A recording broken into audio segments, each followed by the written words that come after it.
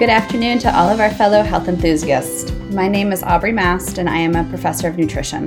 This is a new podcast developed by my friend and colleague, Dr. Charles Benz, and we call the show Healing Trends with Dr. Benz. We search the internet every day to find the best scientific studies that can be used to improve the health of every interested person. You will not see many of these studies in the conventional media because most doctors do not have the time or the interest in finding them. And there are special interests that are also less than enthusiastic about you knowing about these studies. Every week we will explore nutritional science, and that has the potential to prevent and even reverse 90% of chronic illnesses. This could save many lives and help to stop the healthcare crisis that could eventually bankrupt our country. This is frequently called functional medicine, and it has been adopted by thousands of doctors, as well as some medical schools and hospitals, such as the Cleveland Clinic. Today's program is entitled The American Diet and Its Impact Upon Our Healthcare System. Dr. Benz, I think you had found a headline that was pertinent for today. Yes, Aubrey, I think it is a headline that fits very well. Unfortunately, people aren't going to like it. It actually reads 90% of COVID deaths are avoidable. With 400,000 deaths, that means 360,000 of them were avoidable. And the person who made that headline is Dr. Peter Osborne. He's a Texas doctor, and he actually was quoting a study from the Eastern Virginia Medical School that actually has a protocol for treating COVID that combines the best of traditional medicine with functional medicine. And that means nutrition like vitamin C and D and zinc and quercetin. And I just think that's kind of shocking.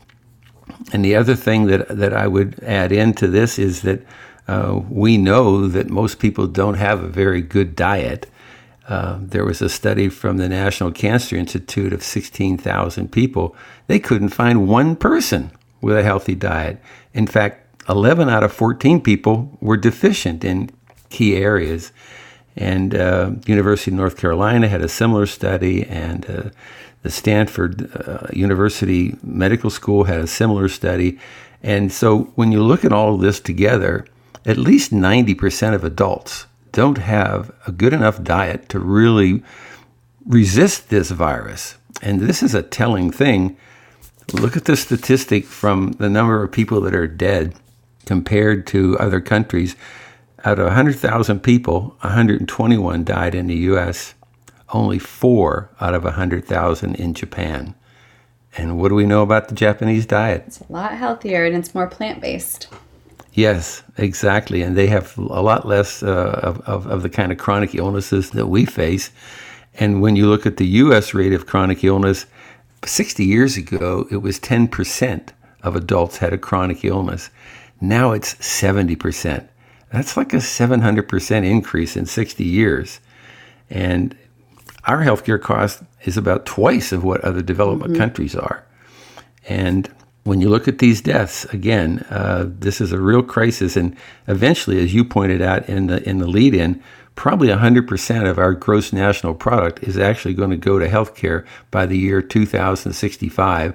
This, again, was from an economist in Britain that did an analysis of us. But I don't know where this is going, but I'd like to ask you, how do you think this happened? What were some of the reasons that you came up with in your research that steers us in the direction of how people are getting so unhealthy in their diet? Yeah, well, I mean, I think there's so many different avenues we can take there, from sociological perspectives and economic perspectives. You know, the industrial agricultural revolution definitely increased our consumption of processed foods, and our food choices have been passed down from generation to generation, where we have dietary patterns that have occurred. And there's research that was published in 2019 that was looking at dietary patterns from the South, from the Northeast, Northwest, the Western states, and looking at the correlation with these dietary patterns, the cultural patterns, the familial patterns, and their risk of chronic diseases. And what they showed was that the more people become really inundated with choosing the same dietary patterns that have been passed down from generation to generation, that and I mean that in the sense of losing that indigenous quality, of losing the connection to whole food sources, organic foods, and have adopted more of these processed and highly calorically and deficient diets, they have a higher risk of chronic diseases, which, as we talk, 90% of chronic diseases are actually preventable through dietary changes. And so that brings up the point of like people are eating what they like. And a lot of times this is food that tastes good, but it means the reason why it's tasting good is because it's highly processed. There's a lot of additional fat and there's a lot of additional sugar in that, which really creates an addiction, truthfully, to foods. And there's been several brain studies that have been done around what happens when people eat highly processed foods. And you see the same areas of the brain lighting up in response to those chips, those Oreos, those foods that are really processed and devoid of a lot of nutrient quality, as if somebody were to experience a high pleasure response to drugs. And so there's an addiction quality to our food. And I mean, this brings us into a bigger conversation that definitely is found within functional medicine of the emotional aspect of why do we eat what we eat and how do we consume what we consume, right? And what's happening mentally.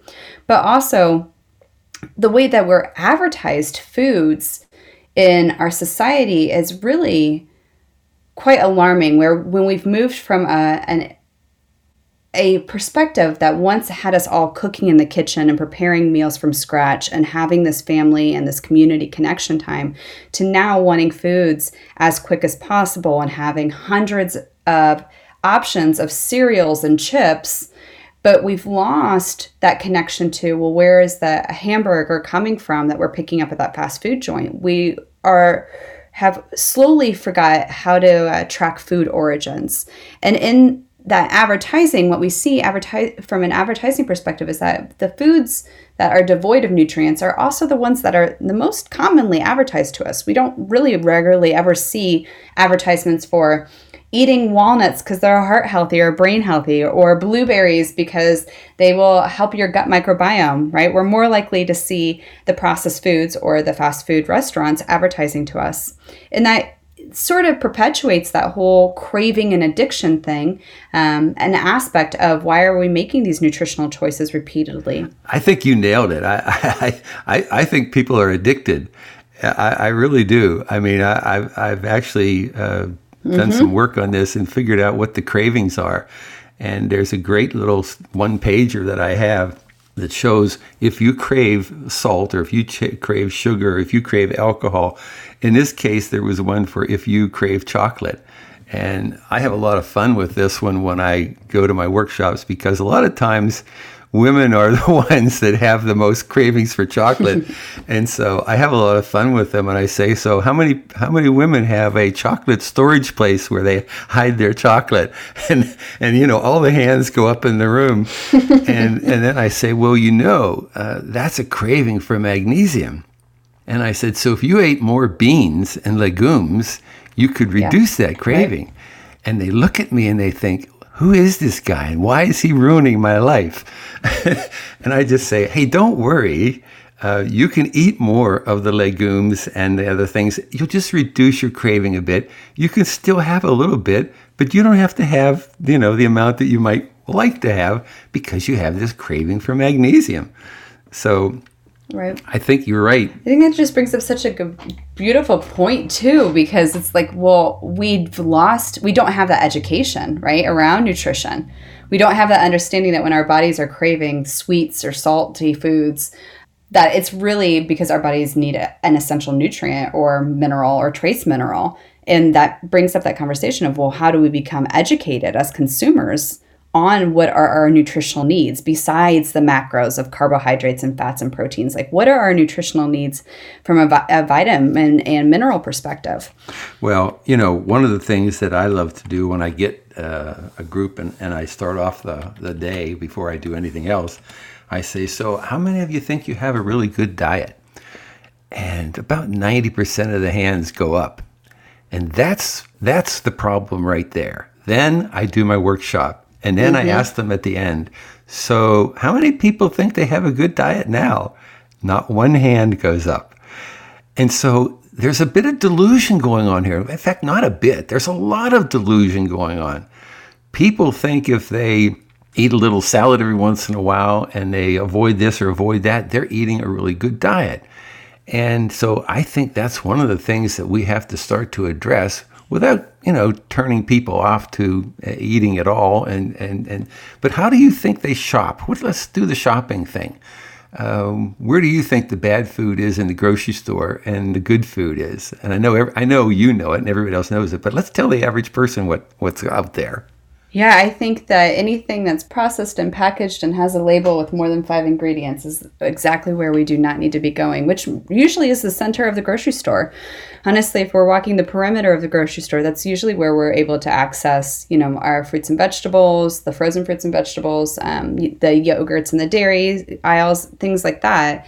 And that brings up that point to me, which is really alarming because I have the same conversation with my students where I teach, where I ask the same thing that you're asking, how healthy do you think that you are? And then behind that question of how healthy is your diet, how many fruits and vegetables are you getting? And the research right now shows that most Americans, in fact, 1 out of every 10 people in America are eating less fruits and vegetables than they really should be. And the majority of Americans are eating under 2 servings of fruits and vegetables a day, and typically coming in the form of French fries and ketchup or juice. And so we're really not accessing, right, like the actual nutrients we're needing. And, there's so many culprits at play there. Well, and, I don't want to point too many fingers at the RDA or the USDA, but those particular guidelines are really not sufficient at all. The RDA is they say the recommended daily allowance. That's the minimum allowance. And so if you get vitamin C at like 90 milligrams, that's going to prevent scurvy, but it won't prevent heart disease or cancer or diabetes or anything else. So I would say scrap it. There's actually a one out there called the optimal daily allowance. That's the one people should go for. And the other thing that I notice about the USDA is they've been having trouble with their food pyramid. And they've been getting a lot of pressure in the last 10 or 20 years from people like us saying that pyramid stinks. And Walter Willett, who wrote a book about the diet, and so he actually said, This USDA food pyramid was actually causing more heart disease and cancer than it was stopping. And so he created the Harvard food pyramid. And that's the one that I've been using for years and years and years. So I think we're on the right track here. But what do you feel about vegetables? Because we know that's the most important thing. But a lot of people either can't get the organic or they think it's too expensive. What do you think about other alternatives to like fresh organic? What do you think about frozen organic vegetables, for example?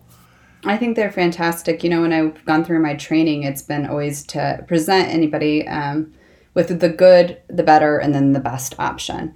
And, we cannot talk about food without talking about the ecological and the social intersection of nutrition. And food access is obviously a major conversation that is included within nutrition and nutrition education.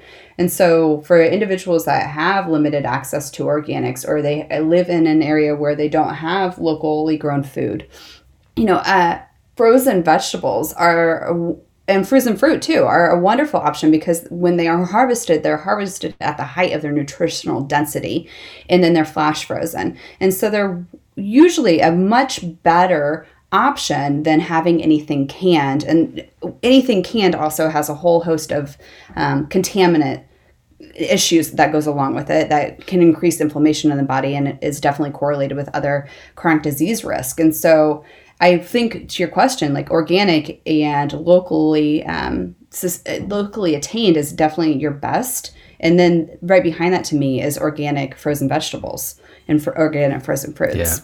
Yeah. I've been saying that for so long. And it's really unfortunate that yesterday one of the big nutritional supplement companies came out and tried to fill this gap with the fresh, and they started talking about canned food. And they didn't even mention frozen food. And I thought, who are the educators here? Who are the people that are actually guiding these companies? Because we need to get a more consistent message out. And so when people say to me, how many vegetables do you eat a day? I go, oh, I don't know, 15 or 20. Yep. And they go, what? And I go, well, first of all, I eat 2 or 3 vegetables for lunch or for breakfast, a couple for dinner, and 2 or 3 more for lunch and dinner. In other words, I'm eating all day long vegetables and fruits. Right. But I also take a green powder drink. And these green powder drinks are really great because you can get 7 or 8 or 9 helpings of vegetables in just that one scoop, and make your shake up with that. And all of a sudden, you bumped your fruit and vegetable intake from like 2 or 3 or 4 a day up to 12 or 15 a day. And to me, I'm like I guess people would say I'm a hypochondriac, but I like to be on the leading edge of this stuff, and I like to optimize my nutrients. And so I get those, and I take some supplements as well, because what do you think about when doctors say, well, if you eat a healthy diet, you can get all the nutrients you need? I think that, Dr. Michael Greger and Michael Pollan really explored this. I love the premise and the notion, and I'm an idealist at heart, so I love the notion of believing that we can get all of the nutrients and minerals that we would need from food. And I fall in the same camp as you, along with most nutritional researchers and experts in this field, where we say, anywhere from 13 to 22 servings of fruits and vegetables a day is really the ideal when we're talking about preventing these chronic diseases. And Dr. Michael Greger spoke specifically of, we're not talking about just changing our diets. We're talking about having diets that are extremely complex and diversified within phytochemical concentrations, because that's what targets immune system response. And that's what helps fight the inflammation associated with chronic diseases. And so to believe that we can get all of those phytochemicals solely from the food that we're eating, I just don't think that that's actually truthful at this point in society. When we have crops that are grown in monocultures, we have genetically modified foods that are in our grocery system and our food system repeatedly, and we have these dietary patterns. I mean, let's face it, most of us do get in ruts and consume the same kind of foods every single week, and we don't have a diversified diet, if you will. Because of those factors of the soil quality and our dietary patterns, and the food choices we have available to us, I find it pretty not necessarily always accessible for most individuals to be able to get all of the nutrients, and especially those macronutrients and those trace minerals that are necessary to support cellular health and mitochondrial function from their food sources. Yeah, I agree with you 100%. I actually say to anybody who will listen, I challenge you to find the study that shows that that's possible, because I haven't seen that study. I've seen the opinion, but I haven't seen the study. And when you look back at this National Cancer Institute study of 16,000 people, not one person had a truly healthy diet, and they were deficient in 11 out of 14 areas, most of them, and it was all the areas you've just been mentioning. And then you can go down to all these other studies that were done in these universities, or even the national organizations, Center for Disease Control. They also say 95% of people don't get the nutrients they need. So I think the challenge is what can we do about it? I mean, let's kind of wrap it up with some really good, strong ideas that maybe will lead us in the direction of where we can go to start to solve this problem. For sure. I think the first and the foremost place to begin is mandated nutritional education. When most consumers don't understand what a food label says or how to apply it within their kitchen, or what the food plate says, that's really where we have to begin, which means nutrition education from the ground up. Children should be engaging in nutritional education. Where does the food come from? How do I prepare it? How is it connected to my health and well-being? That concept of nutrition education moves on forward to medical schools as well. And we see this with Tulane University. We see this with Gerald R. Ford University. And then we're also seeing this with doctors in California and some northeastern states that are writing food prescriptions to help their patients understand what would a good diet look like, and how do I make that part of my lifestyle changes. I'd like to start right out of the starting block when women are pregnant. I mean, Yeah, exactly. I exactly. think every woman that leaves the hospital or the nurse should be handed a little kit that says, here's how to feed your child. And this should not be based on the recommended daily allowance or the food pyramid. This should be based on the Walter Willett's Harvard pyramid. Okay. Yep. And so I think right out of the starting blocks, get them started, and then teach them in the schools, and don't wait. I mean, some of the best programs are in the grade schools. Yep. And so you look at Anthony Ademus, who's done this program with sixth graders. She did a fantastic job. They were really interested, and they actually changed their nutritional program in the schools to get different foods put into the cafeteria. So I think the younger you start, the better base you're going to have, and the better you're going to be able to get people to change their patterns. Actually, the kids go home after learning these things, and they get their parents to change what's being eaten there. So I think the kids are the answer myself. Well, what else do you have in terms of changes here? Well, I think that brings up the next point of what to do for, especially starting at children. You know, when we have 1 in 4 children that are pre-diabetic at this point in time, we really have to tackle how does food become an addiction. And so the second point that I have is recognizing that food is an addiction, right? When we have emotional reactions or emotional disturbances, do we reach for sweets? Do we have salty foods? There is an emotional and an addictive quality to foods, especially the highly processed foods that keep us coming back for more. And so recognizing that as part of the obesity epidemic and targeting food as an addictive substance at times, especially when it's processed. Yeah, I think that it's unfortunate that 70% of people are now overweight or obese. And to build on that point that you made about 1/4 of kids being diabetic, I think that there is new evidence from the National Centers of Health that actually by the year 2035 or 40, 45% of the people kids who were born after the year 2000 will be diabetic, and the Caucasians were like 45%, and the Hispanics were 48%, and the blacks were like 50%. Like the numbers were astounding. That any child born after the year 2000 is going to have a 45 to 50% chance of being a diabetic in their lifetime. If that's not a health crisis, I don't know what is. To me, we need to get on top of this from a legislative point of view. And I think that one of the things that I would like to have is all the doctors have better blood tests. Because right now, even when you go for your annual exam, those tests that they're doing are so benign, so minimal. They don't really tell you about what your cells are doing in terms of inflammation, like C-reactive protein. Even the glucose test, the A1C, is a terrible test. I think they should recommend the GlycoMark test that actually finds out cells that are changing 5 to 7 years before the A1C can see anything. And so I think these advanced blood tests are one of the answers, because then people would actually see how their bodies are behaving with the diet that are on, because the body will tell you. And I think that's the point that we have to start to concentrate on.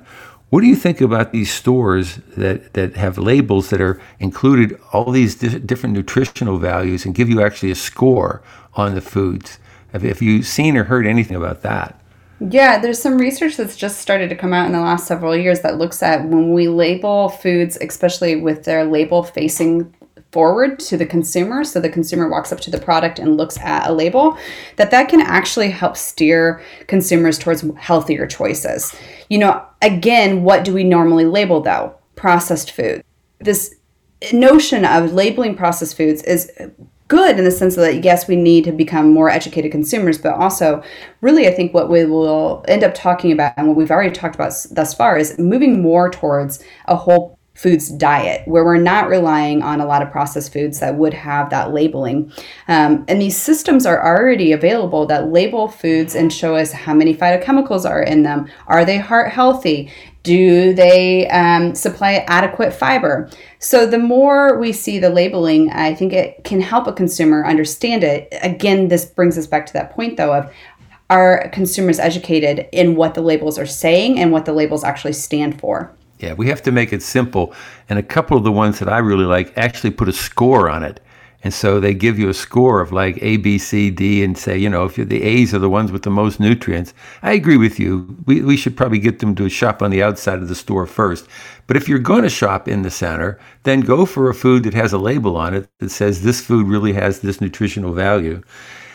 And I wish that would do the job, but you know what? I don't think it's going to do the job. I think we have to start putting taxes on the foods that aren't as healthy. And I know everybody hates that idea. Hungary's doing it. Mexico's doing it. There are 8 other local governments that are doing it. I think it's a wave of the future because I think when you penalize things like that, you get people's attention, and then they will educate themselves. I think sometimes a stick and a carrot have to go together. And so I like the carrot, but I like the stick too. And I think this is one whose time has come. I agree completely, especially when we have the common argument for making nutritional changes is that why is unhealthy food so inexpensive, but healthy food is so expensive? Well, that's a good way to get us all to move towards making healthier food choices. Yeah, no, you're right. You're absolutely right. And I think that we have to stop the food companies from lobbying so much, and same with the drug companies. We have to get them out of the business of doing too many commercials that advertise either drugs or bad food. And I just think there's so many things that can be done. I just don't know who's going to take the lead in this. I wish there was an agency that had the courage to step up and do all this. But if you have any ideas, now's the time, because we got only a few minutes left for our program, and I'd love to know who takes the lead in this whole effort that you and I have been talking about. Well, I think that we do that as consumers, and that we elect officials, and we participate in, within the government agencies that represent nutrition. And so as consumers, we've really shifted the marketplace from all commercial foods to having organic availability. And the same thing, we have seen that shift from people that have food allergies to now we have lots of different gluten-free options, right, for people that have celiac disease. So as consumers, we have the power to shift all of the premises that we've talked about away from healthcare cost, away from chronic diseases. But that means that we all have to be engaging and making changes that begin with what is at the end of our fork. I think you're right, and I think the National Institute of Health is the way that we should do this. Back in the 90s, they got some funding from, I think it was Clinton, and they started to do some research. And so I think they and the Center for Disease Control are the two agencies that need to get together. We need to try to get some pressure on them from people like us and others in our industry that can actually get them to put a commission together that will address this problem. And I hope that we can get to that sooner than later. I think this has been good, Aubrey. I really appreciate you joining in today. You added so much. I'd like to take a few minutes and just say thank you to our sponsors today. We've had some great advertisers that have added some of their financial support to our program. Southern Trust Financial Planning. They're helping clients to stay financially healthy and take your personal health the same as they take their personal wealth into consideration. DHA Labs, they're known for their advanced brain chemistry testing and now have other tests, wellness tests and immune system tests and cancer tests. So any physician, any wellness plan can be involved by contacting DHA Labs, and they'll get a good idea of what's available in terms of those advanced tests that you and I were talking about. And Paddock Pools in South Carolina, they're the healthiest pools for people of all ages and swimming levels. Best exercise, I think, for people who want to swim and they want to be in the best pools. So they actually have a vacuum extractor that takes the chlorine gas off the pool surface, which really reduces the amount of chlorine exposure. So Paddock Pools is one of our great advertisers. And MPB Healthcare, their standard is breaking the status quo. They're challenging times, so now there have to be creative health solutions. So this medical cost saving plan is one of the best in the country, and it can actually save up to about 50% of the cost of your health care. It's an alternative to insurance, but it's a viable alternative that everybody should be looking at. So I'd like to thank our 4 sponsors. I'd like to thank Aubrey today for being such a great co-host. And I look forward to our next program where we're going to tackle how does disease really happen and what can we do to prevent it. Thank you.